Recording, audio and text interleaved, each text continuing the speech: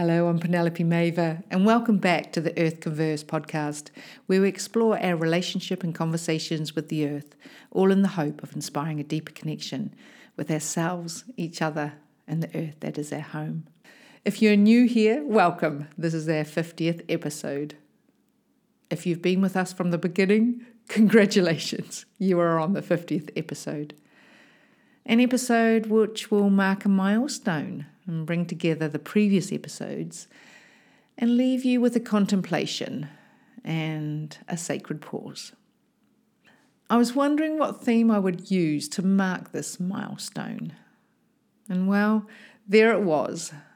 The month of May for many countries is about raising awareness around mental health. And in the UK, their Mental Health Week was themed around nature. So I'm going to build on the theme of hashtag Connect with Nature, the UK mental health hashtag, of going out to nature for our mental health benefits, and to go beyond that, to go into a wider vision shared by so many others, including my Earth Converse podcast guests, particularly Bill Plotkin's writings. And to do that, I springboard off American Buddhist teacher Jack Kornfield, who said, "Quietening our mind is a political act." And just sit with that for a moment. My proposition is naturing our mind is a political act. Now, what does that invoke in you? I'm going to explain what I mean by that, by naturing our minds as a political act. I haven't got my ideas clear, but I'm just putting them out there. and also ideas about how we can go about doing that. So in this 50th episode, I am inviting you to contemplate this concept. I will bring in some of the messages and contributors of the podcast so far as a way of celebrating them and where the podcast has got to. And I will also give a shout out to some others, including podcasts that I have come across and which are adding to the growing support and inspiration around our connection with nature. So naturing our mind. I had to see if naturing was actually a word, because you don't really hear it very often. But it seems that it is a word, and it is about being creative. And I like that, to focus on our potential and what is brilliant about us. Arguably, most of Western psychology is focused on what's wrong with us rather than what is inherently right and inspiring. And no wonder there's a stigma around mental health. Naturing our mind, for me, is to step into our adult responsibility to become all what we can, to love and look after ourselves, our mind, with so much out of our control, to focus on what we can individually do, I think is empowering. And for me, when we're naturing our minds, we are doing that through reconnecting with the natural world. The larger mystery from which we are part, through naturing our mind, we fall back in love with nature and we care for it. We care for ourselves and wider nature and call on our governments and corporations to foster individual and collective well-being and to facilitate regenerative ways of living. We contribute to vitality and wholeness. So naturing our mind is not just about our mental health, what nature can do for it, but one that is ultimately more intimate and expansive. From Bill Plotkin in Wild Mind, he wrote, "If a majority of Westerners were to viscerally experience the sacred kinship they naturally have with all life, we'd see an abrupt collapse of the extractive, synthetic economy and imperial politics on which contemporary Western culture is built. Collectively, through naturing our mind, we can change or foster our relationship with nature to be a more balanced, respectful one. It is a political act because we amplify those voices, ways, systems, and institutions which evoke our brilliance, serve the greater Earth community, and enhance life of all species. We create an earth democracy, as Vandava Shiva talks about. And given how often I quote him, that I really appreciate the work of Charles Eisenstein. And I particularly love his podcast, a new and ancient story podcast. It's fascinating fodder for nurturing the mind as a political act, as he talks about that transition from separation to interbeing.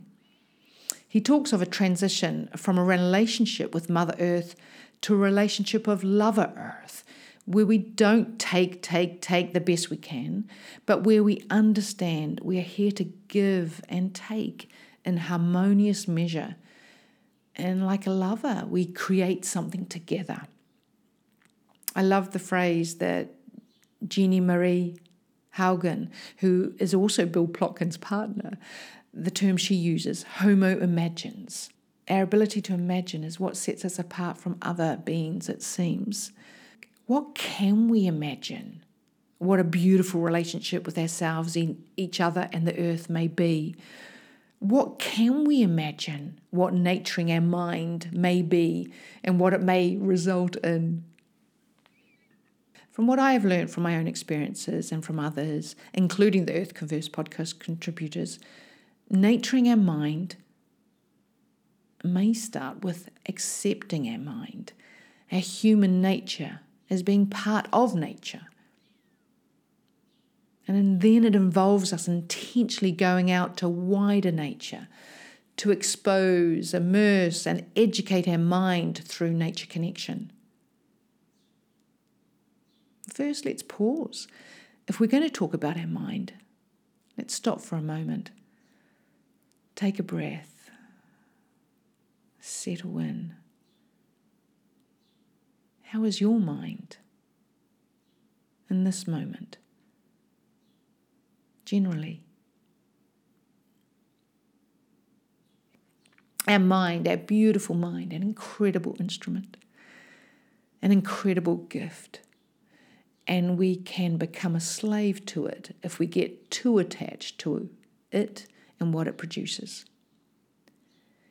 Any meditation teacher will tell you the same. 95% of our suffering is within our minds. And we all suffer, which I think also can be viewed as a spectrum, whether your lens is individual, familial, or societal. As a snapshot, our own family mourns the suicide of my second cousin, Blair, who took his life at the tender age of 21 in New Zealand on this Good Friday.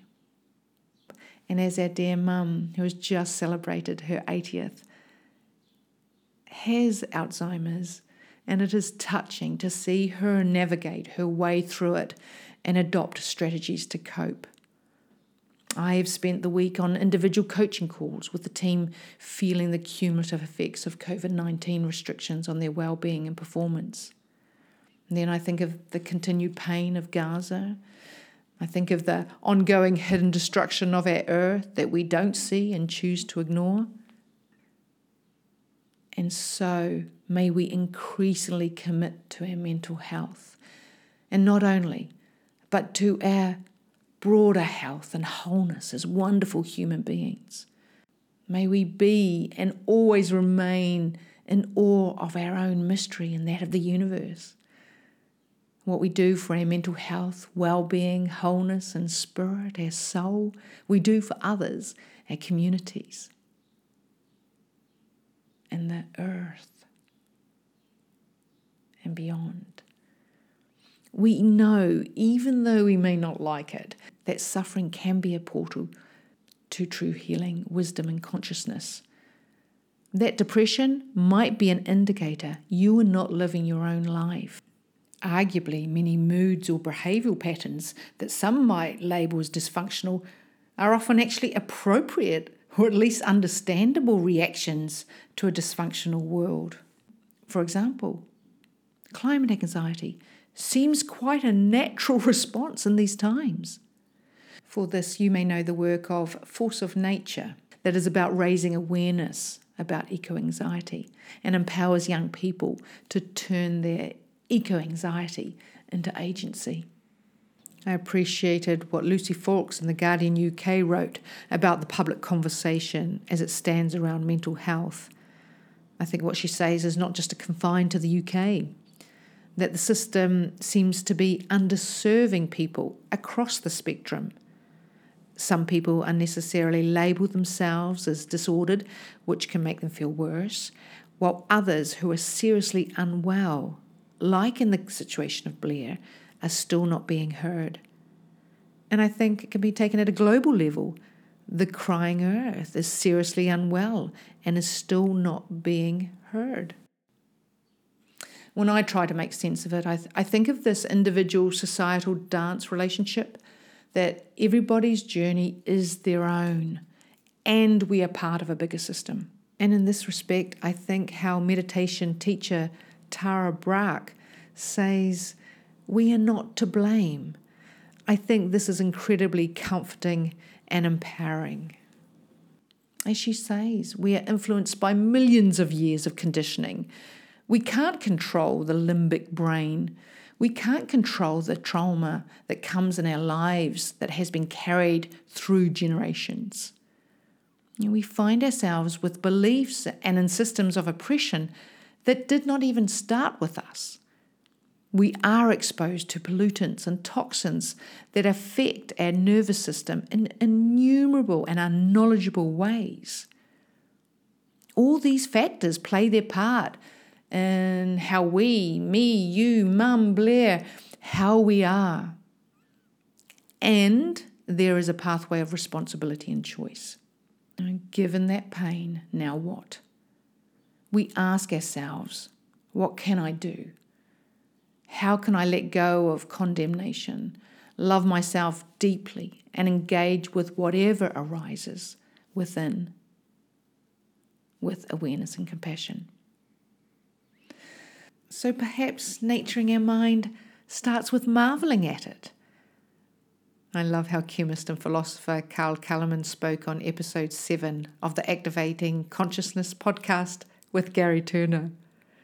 He said, from the Mayan calendar perspective, like over 5,000 years ago, people started to download a rational mind from the cosmos.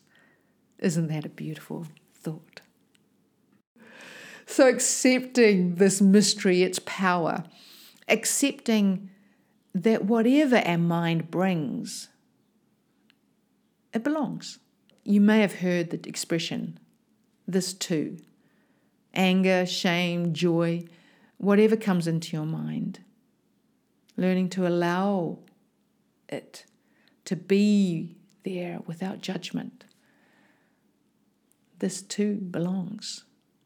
Being able to recognize what is real and true in the present moment and embracing whatever arises with mindfulness and compassion. Tara Brach talks about this as radical acceptance. We can view our thoughts and emotions like clouds. They come, they go, they dissolve. Or observing them as waves. And we are the ocean, holding it all, open mind, open heart. You'll know from the podcast, particularly Poetry episode 24, that I love Rumi, as many do.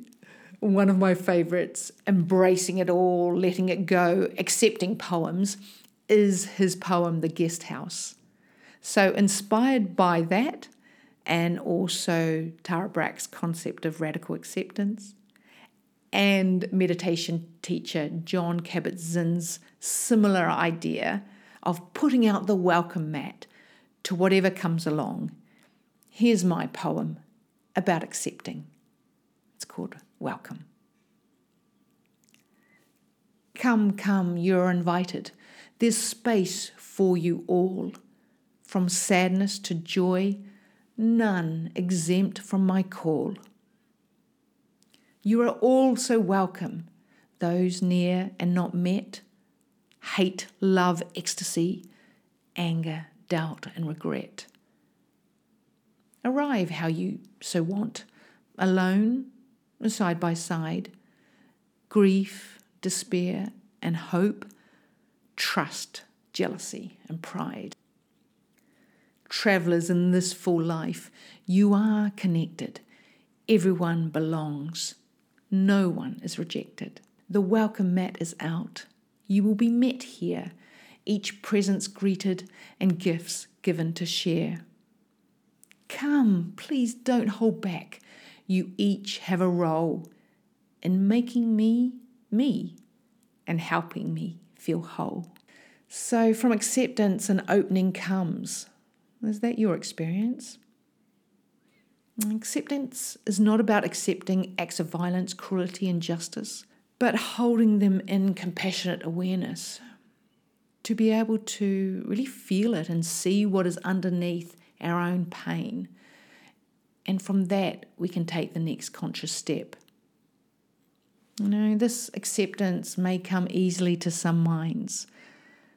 It is both innate in us and can be further cultivated. And I think it's our responsibility to cultivate it.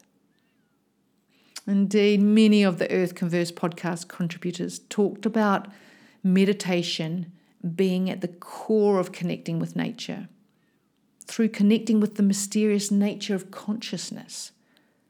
This practice of cultivating presence and attention opens the path to understanding one's own inner nature and communion with all of nature. I love this from Gemma on episode 7. As children, we are able to feel this union with nature and with ourselves, like feeling at home with ourselves. But then, as we grow up, we forget about that. We cover it up. We have to pretend, we have to become somebody else, or we have to do so many things to gain love, All of the things come from. So mindfulness practices and meditation help us remember our connection with nature. We had a number of nature-based referenced meditations throughout the podcast. Gemma brought in nature to her meditation, as did Nando on episode 48. I loved how Maria on episode 39 talking about visualizing a long connection to the cosmos, and Miriam invited us into wholeness in her closing on episode 47. And Tara Brach, whose voice I bring in on episode 5, quotes Rumi too, "For we are drunk or on the edge of the roof." An invitation to go beyond the intellectual understanding of suffering we are causing to the earth, to really feel it, to sit with it in this awareness. As she says, when we are in presence with the suffering of this earth, we feel others being present. We feel our tenderness and we start coming home to a feeling of really belonging. And then we can act from our hearts. So if nurturing our mind begins from honouring our mind, accepting it, we can go further into nurturing our mind by immersing ourselves in wider nature. So many contributors, and I think this will be true for so many of you as listeners, that as children, we're always outside. Only as adults, we consciously go out for our well-being. Again, Bill Plotkin's writings, this time in Nature and the Human Soul, he says, of all the things we can and must do to create a healthier society, perhaps the easiest and most available step, even in the city, is to reintroduce children and teens and adults too to the natural world. I am imagining some people listening to the podcast have nature as one of their mental health or well-being strategies. I think increasingly people are reconnecting, reminding themselves of nature's healing balm. And there's increasing research confirming how intuitively we turn to nature for our well-being and the benefits of doing so. As I explicitly explored on episode 25, nature can be the ultimate reset button. To spend more time with nature, and particularly wider nature, is deeply restorative. You might recall that contemplating nature at home or the effects of just looking at nature has a resetting effect.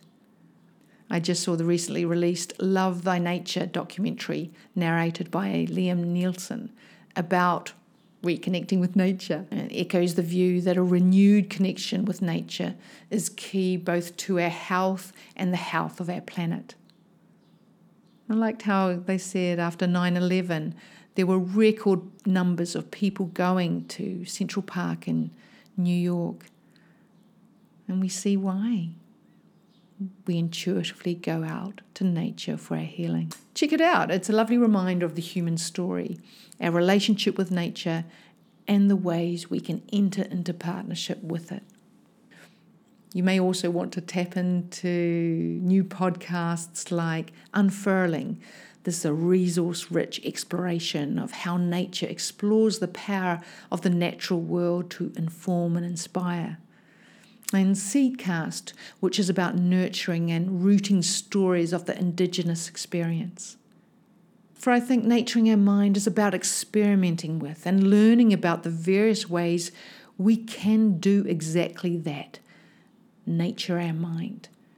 I think it's about expanding our understanding, exploring our biases and beliefs, our preferences, opening up as humans on this earth and imagining what is possible. And I've quoted this Mary Oliver line a lot, I know, but all we have to do is pay attention. And I'm grateful for my mum in teaching me this, of pausing and noticing the beauty of the world around. Which brings me to a lovely thing Emily said on episode 46. When I'm walking in nature, I consciously lower my consciousness to my heart from my head. I have to because I'm very much often mostly in my head. I connect personally with nature, mostly by appreciating it. Some of you would have come across Zach Bush. As he says on his Instagram profile, a physician applying the rigor of science, the strength of humanity, and the intelligence of nature to transform our world. He has this tagline, breathe your biome. And like what we're doing here on Earth Converse, encouraging everyone to share their experiences, communing in nature. A biome is a type of environment that is defined by the types of organisms that live there. And I think in nurturing our mind, we forge intimate, respectful relationships with nature in the local environment. Every podcast contributor would talk about their biome.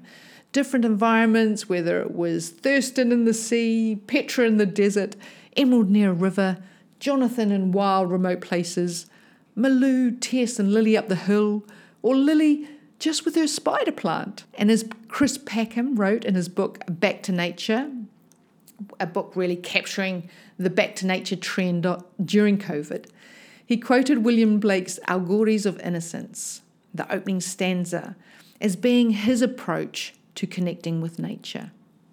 Here it is. To see a world in grain of sand and a heaven in a wild flower.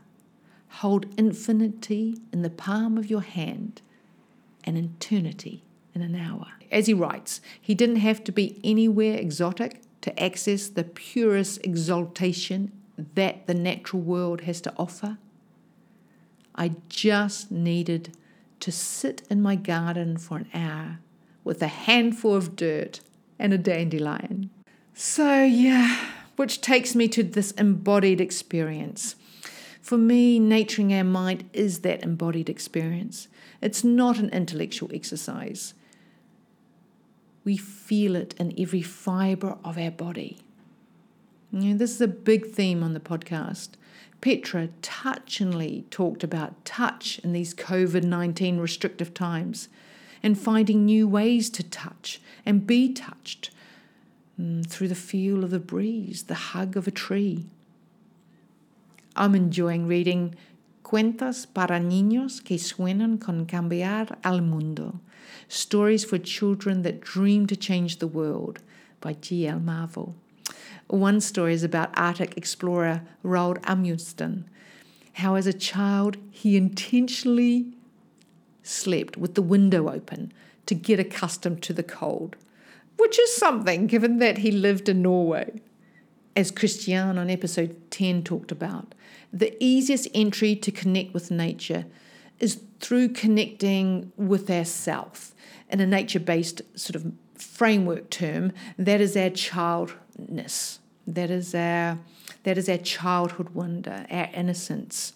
The child that wants to take off, take part, be curious and sensual, to be open to what is, to not see risk, but to see the growing ability to do something. And Miriam on episode 47 encourages us to get into our bodies, integrate our yin and yang, honour the wildness as wholeness. And I'm sure nurturing our mind involves cultivating this awe, reverence, gratitude and appreciation for nature and our own nature in our daily lives. I loved when Gemma on episode 7 talked about small gestures connect us to the sacred. Or even when Catherine on episode 9 simply talked about contemplating and blessing the source of our water in our daily shower. Mentioning Charles Eisenstein again, in his most recent book, Climate, A New Story, he quotes poet David Whyte, recounting a visit with a Scottish fisherman on a remote island who lived the traditional ways. This man, as Charles writes, he said a prayer for every significant act of the day. A prayer for getting out of bed, a prayer for drawing the curtains, a prayer for breaking bread, a prayer for getting into his boat, a prayer for casting the net. As Charles wrote, his was a world thick with being. Something is always watching, always listening. He was never alone because the whole world was alive. As Charles offers, we can't force other beings of this world to reveal themselves in their beingness, but we can ask them. The way to ask is to give attention to your longing to rejoin the living universe. I'm pretty sure the fisherman is the old man David referred to in his beautiful poem, True Love, if you know it. And on the Earth Converse podcast, here is Jim on episode 21 talking about the practice of gratitude.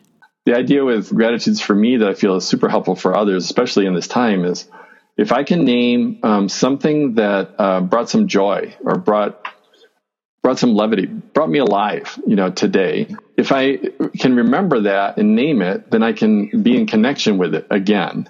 And in doing that, in that simple moment, I'm also reconnecting with what I'm for. What is actually something that is of alignment, for me. And to have those doses on a regular basis helps to kind of fuel me. I feel like it's a helpful recovery move for a lot of what's super challenging, in our times right now, and be an affirmation of I'm still alive and there's a lot to enjoy and to appreciate, that can then bring the best of me into whatever's ahead for the rest of the day. Every moment, every phase, every part of our life is available for nurturing our mind. Sophia on episode 35 beautifully offers a way for women to change their relationship with their menstrual pain through observing the cycles of the moon. Emerald from episode 4, she invites us to take a walk on the land and as often as we can. And she loves art and gardening. Suzanne in episode 31 suggests ways we can make responsible choices, including permacultural practices, something Corey from episode 27 is also passionate about.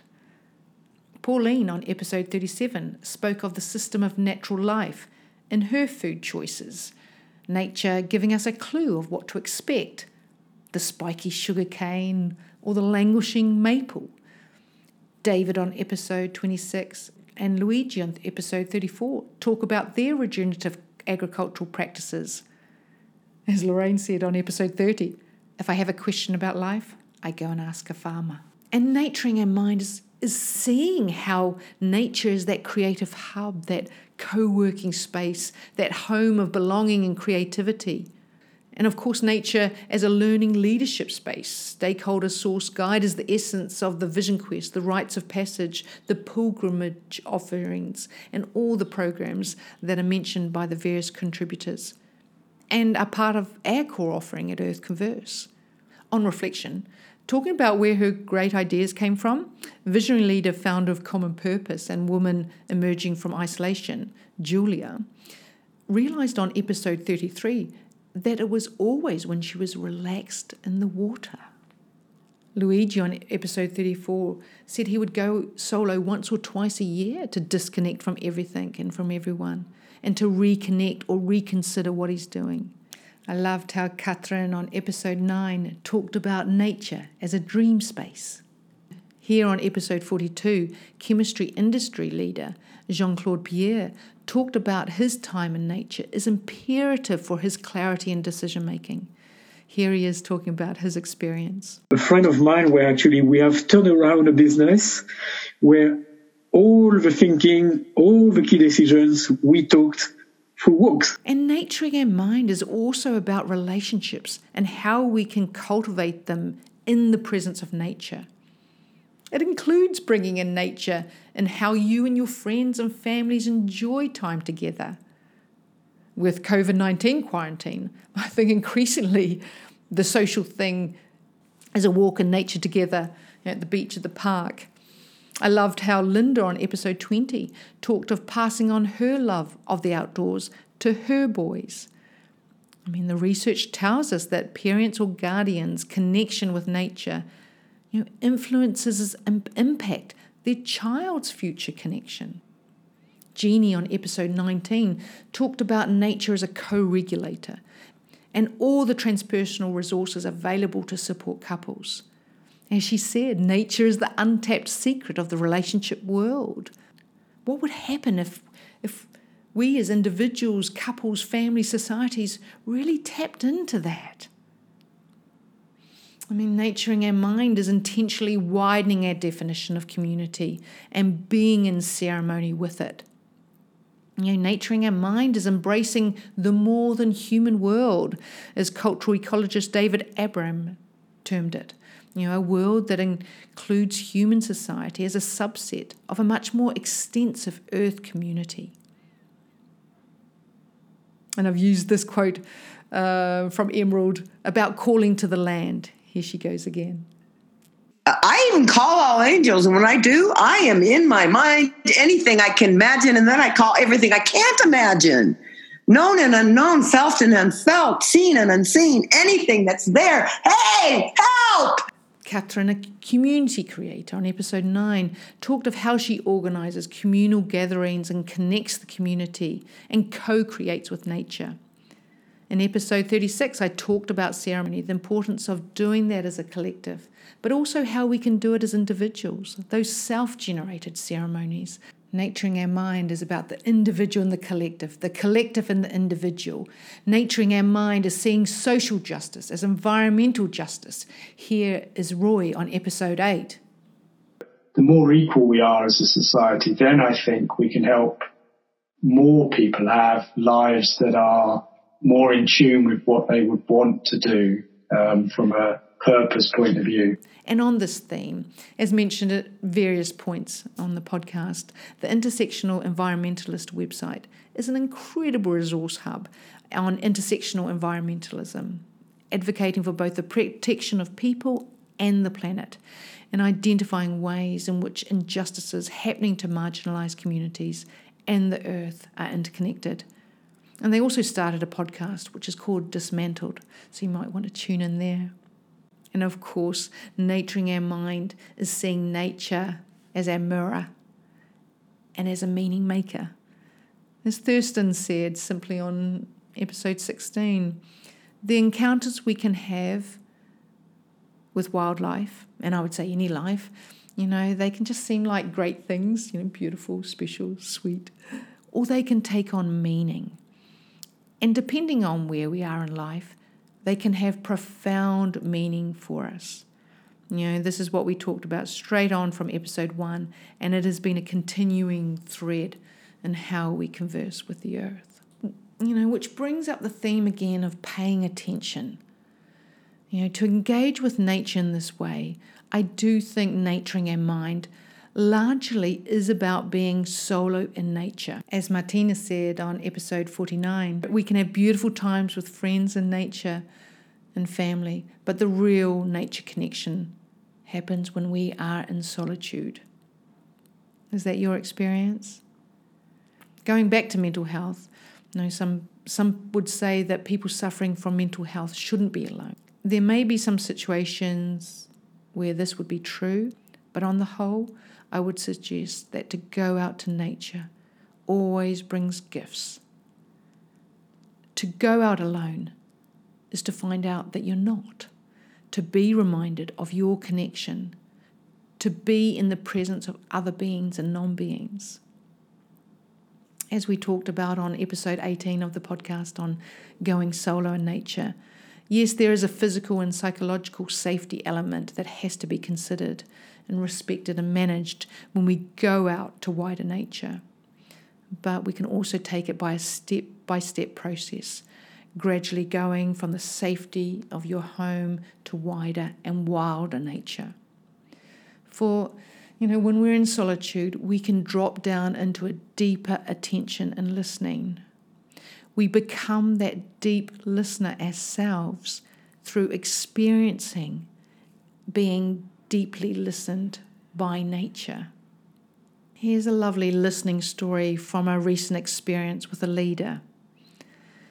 She was not feeling listened to by her inner circle. She wanted to tell a story about her own pain, a story that needed to be heard about attempting to commit suicide when she was a teenager, something she had wrapped up for 30 years.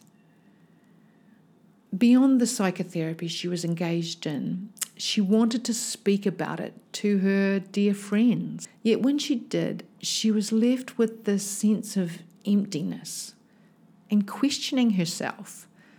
Was I just attention-seeking in telling it?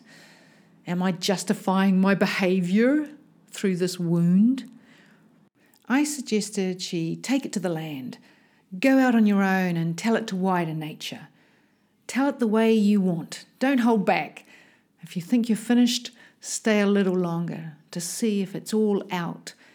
And then, if you feel like it, come back and tell the story to me and I can mirror it back. And so she went out and she returned, having gone to look out to sea. I can't believe what a good listener nature is, she said to me. And I asked her if she wanted to tell me her story. And she said, no, I feel like it has been heard. And I love that in feeling deeply listened to by nature in all its purity, without judgment, being fully accepted and supported, a healing had taken place. Something has been laid to rest. Nature is that deep listener, and we can do that for her. And I hope you've benefited from many gems on the Earth Converse podcast about relating to nature in this deeper way. Diana on episode 12 talked about starting with stopping, pausing and listening deeply. Emma on episode 38 talked of earth journaling. Calvin on episode 22 had deep questions, as did David on episode 26, Maria on 39, and the list goes on. And this is Scott talking about accessing our ancestors on episode 17. We talk about suspending disbelief and the way of entering into a ceremonial space that isn't intellectual or mental so much, but it is making room for ancestors to show up and for them to speak. So it's been really removing some of the roadblocks that we put in place that says this is not real. I really believe naturing our mind is this open-heartedness, this open-mindedness. It is allowing our mind to relax and let in the senses, to access different ways of knowing.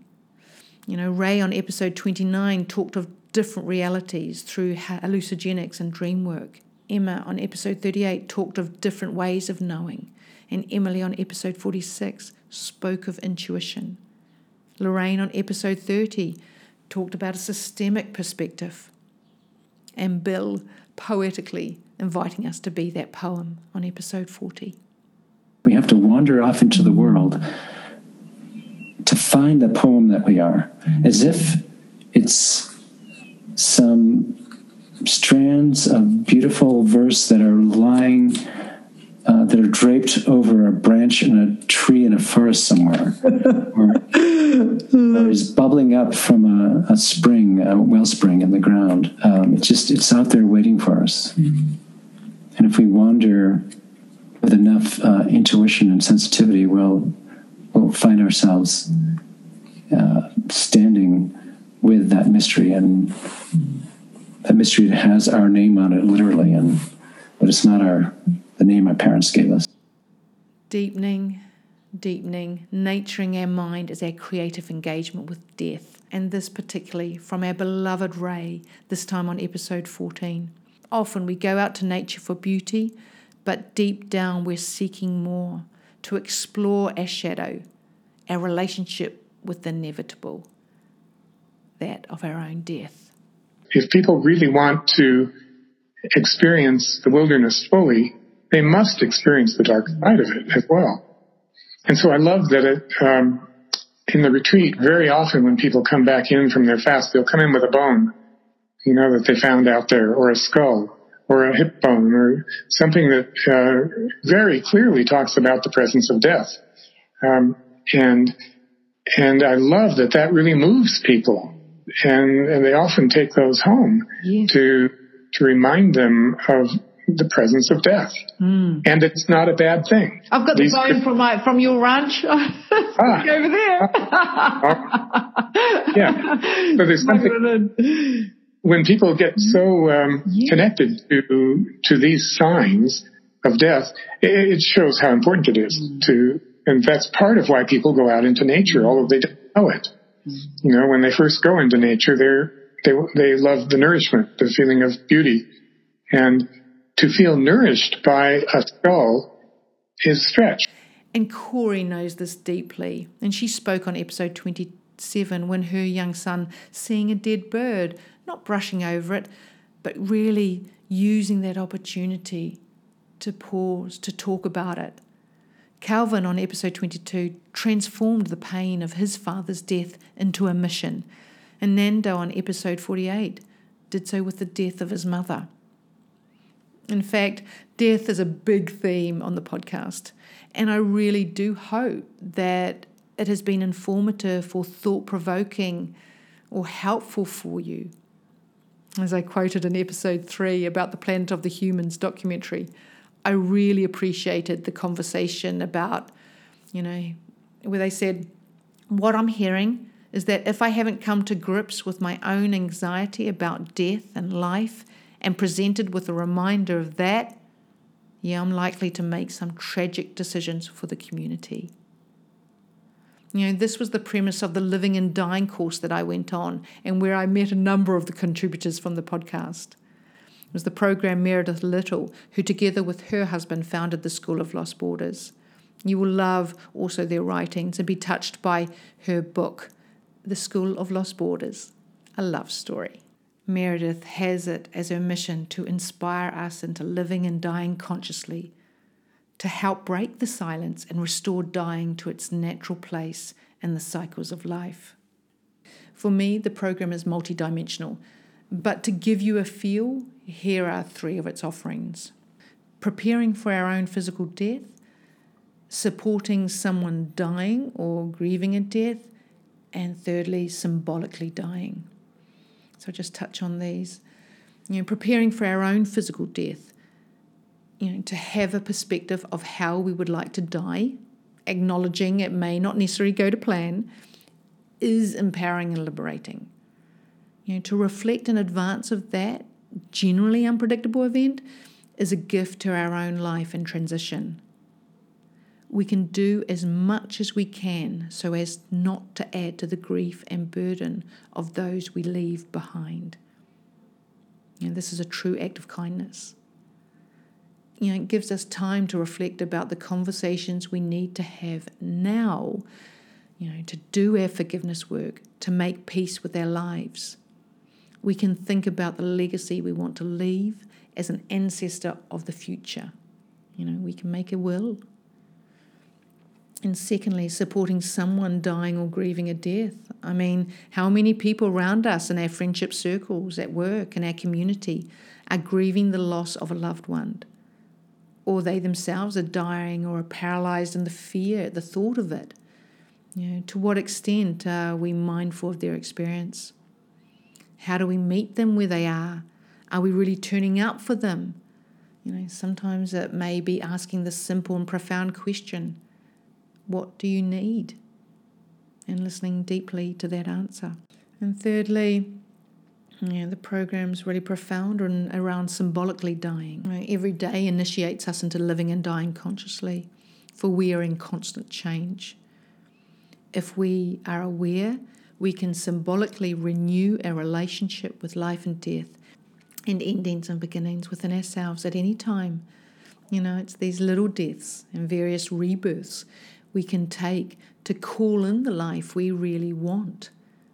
In doing so, we prepare ourselves for the final transition, the big death that awaits us all. So that's certainly not the end of the exploration into nurturing our mind as a political act. In fact, it's only just the beginning. And just to summarize what we've touched on, that acceptance of our natural mind and intentionally, lovingly educating, immersing ourselves in nature, from daily life to wider, wilder experiences. It's about paying attention, being grateful, it being a felt experience, not an intellectual one.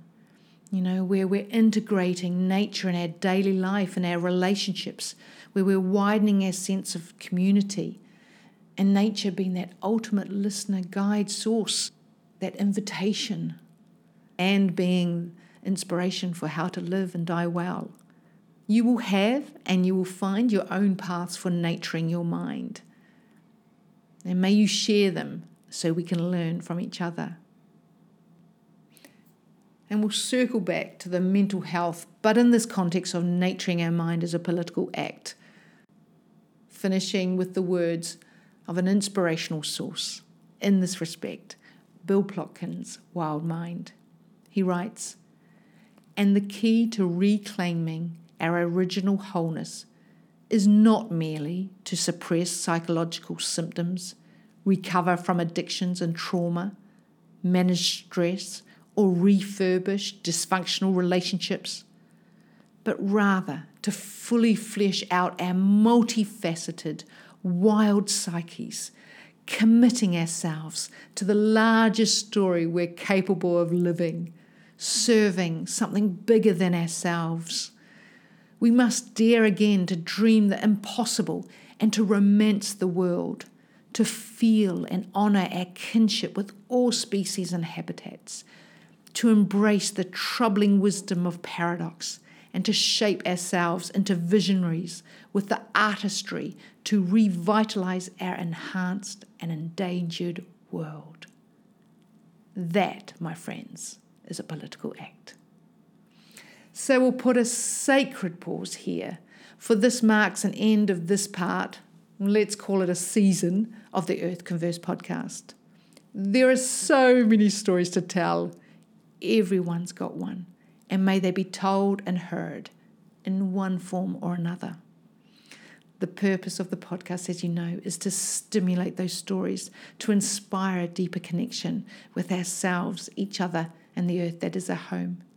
And I hope it's done that for you and continues to do that. For those new here, may this episode inspire you to tune into previous episodes. For existing listeners, may it inspire you to re-listen and deepen the experience. For you all, I'd love to get your feedback and for you to water the seeds, leave a review so others can find it, share the podcast and learnings with others. I will be deepening this concept of nurturing our mind as a political act. As a little starter, head over to the Earth Conversed Instagram account and we will have a 14-day Insta immersion on the topic.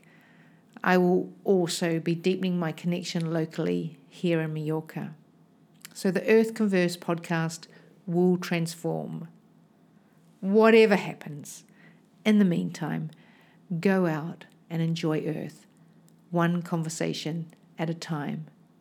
And thank you from the bottom of my heart.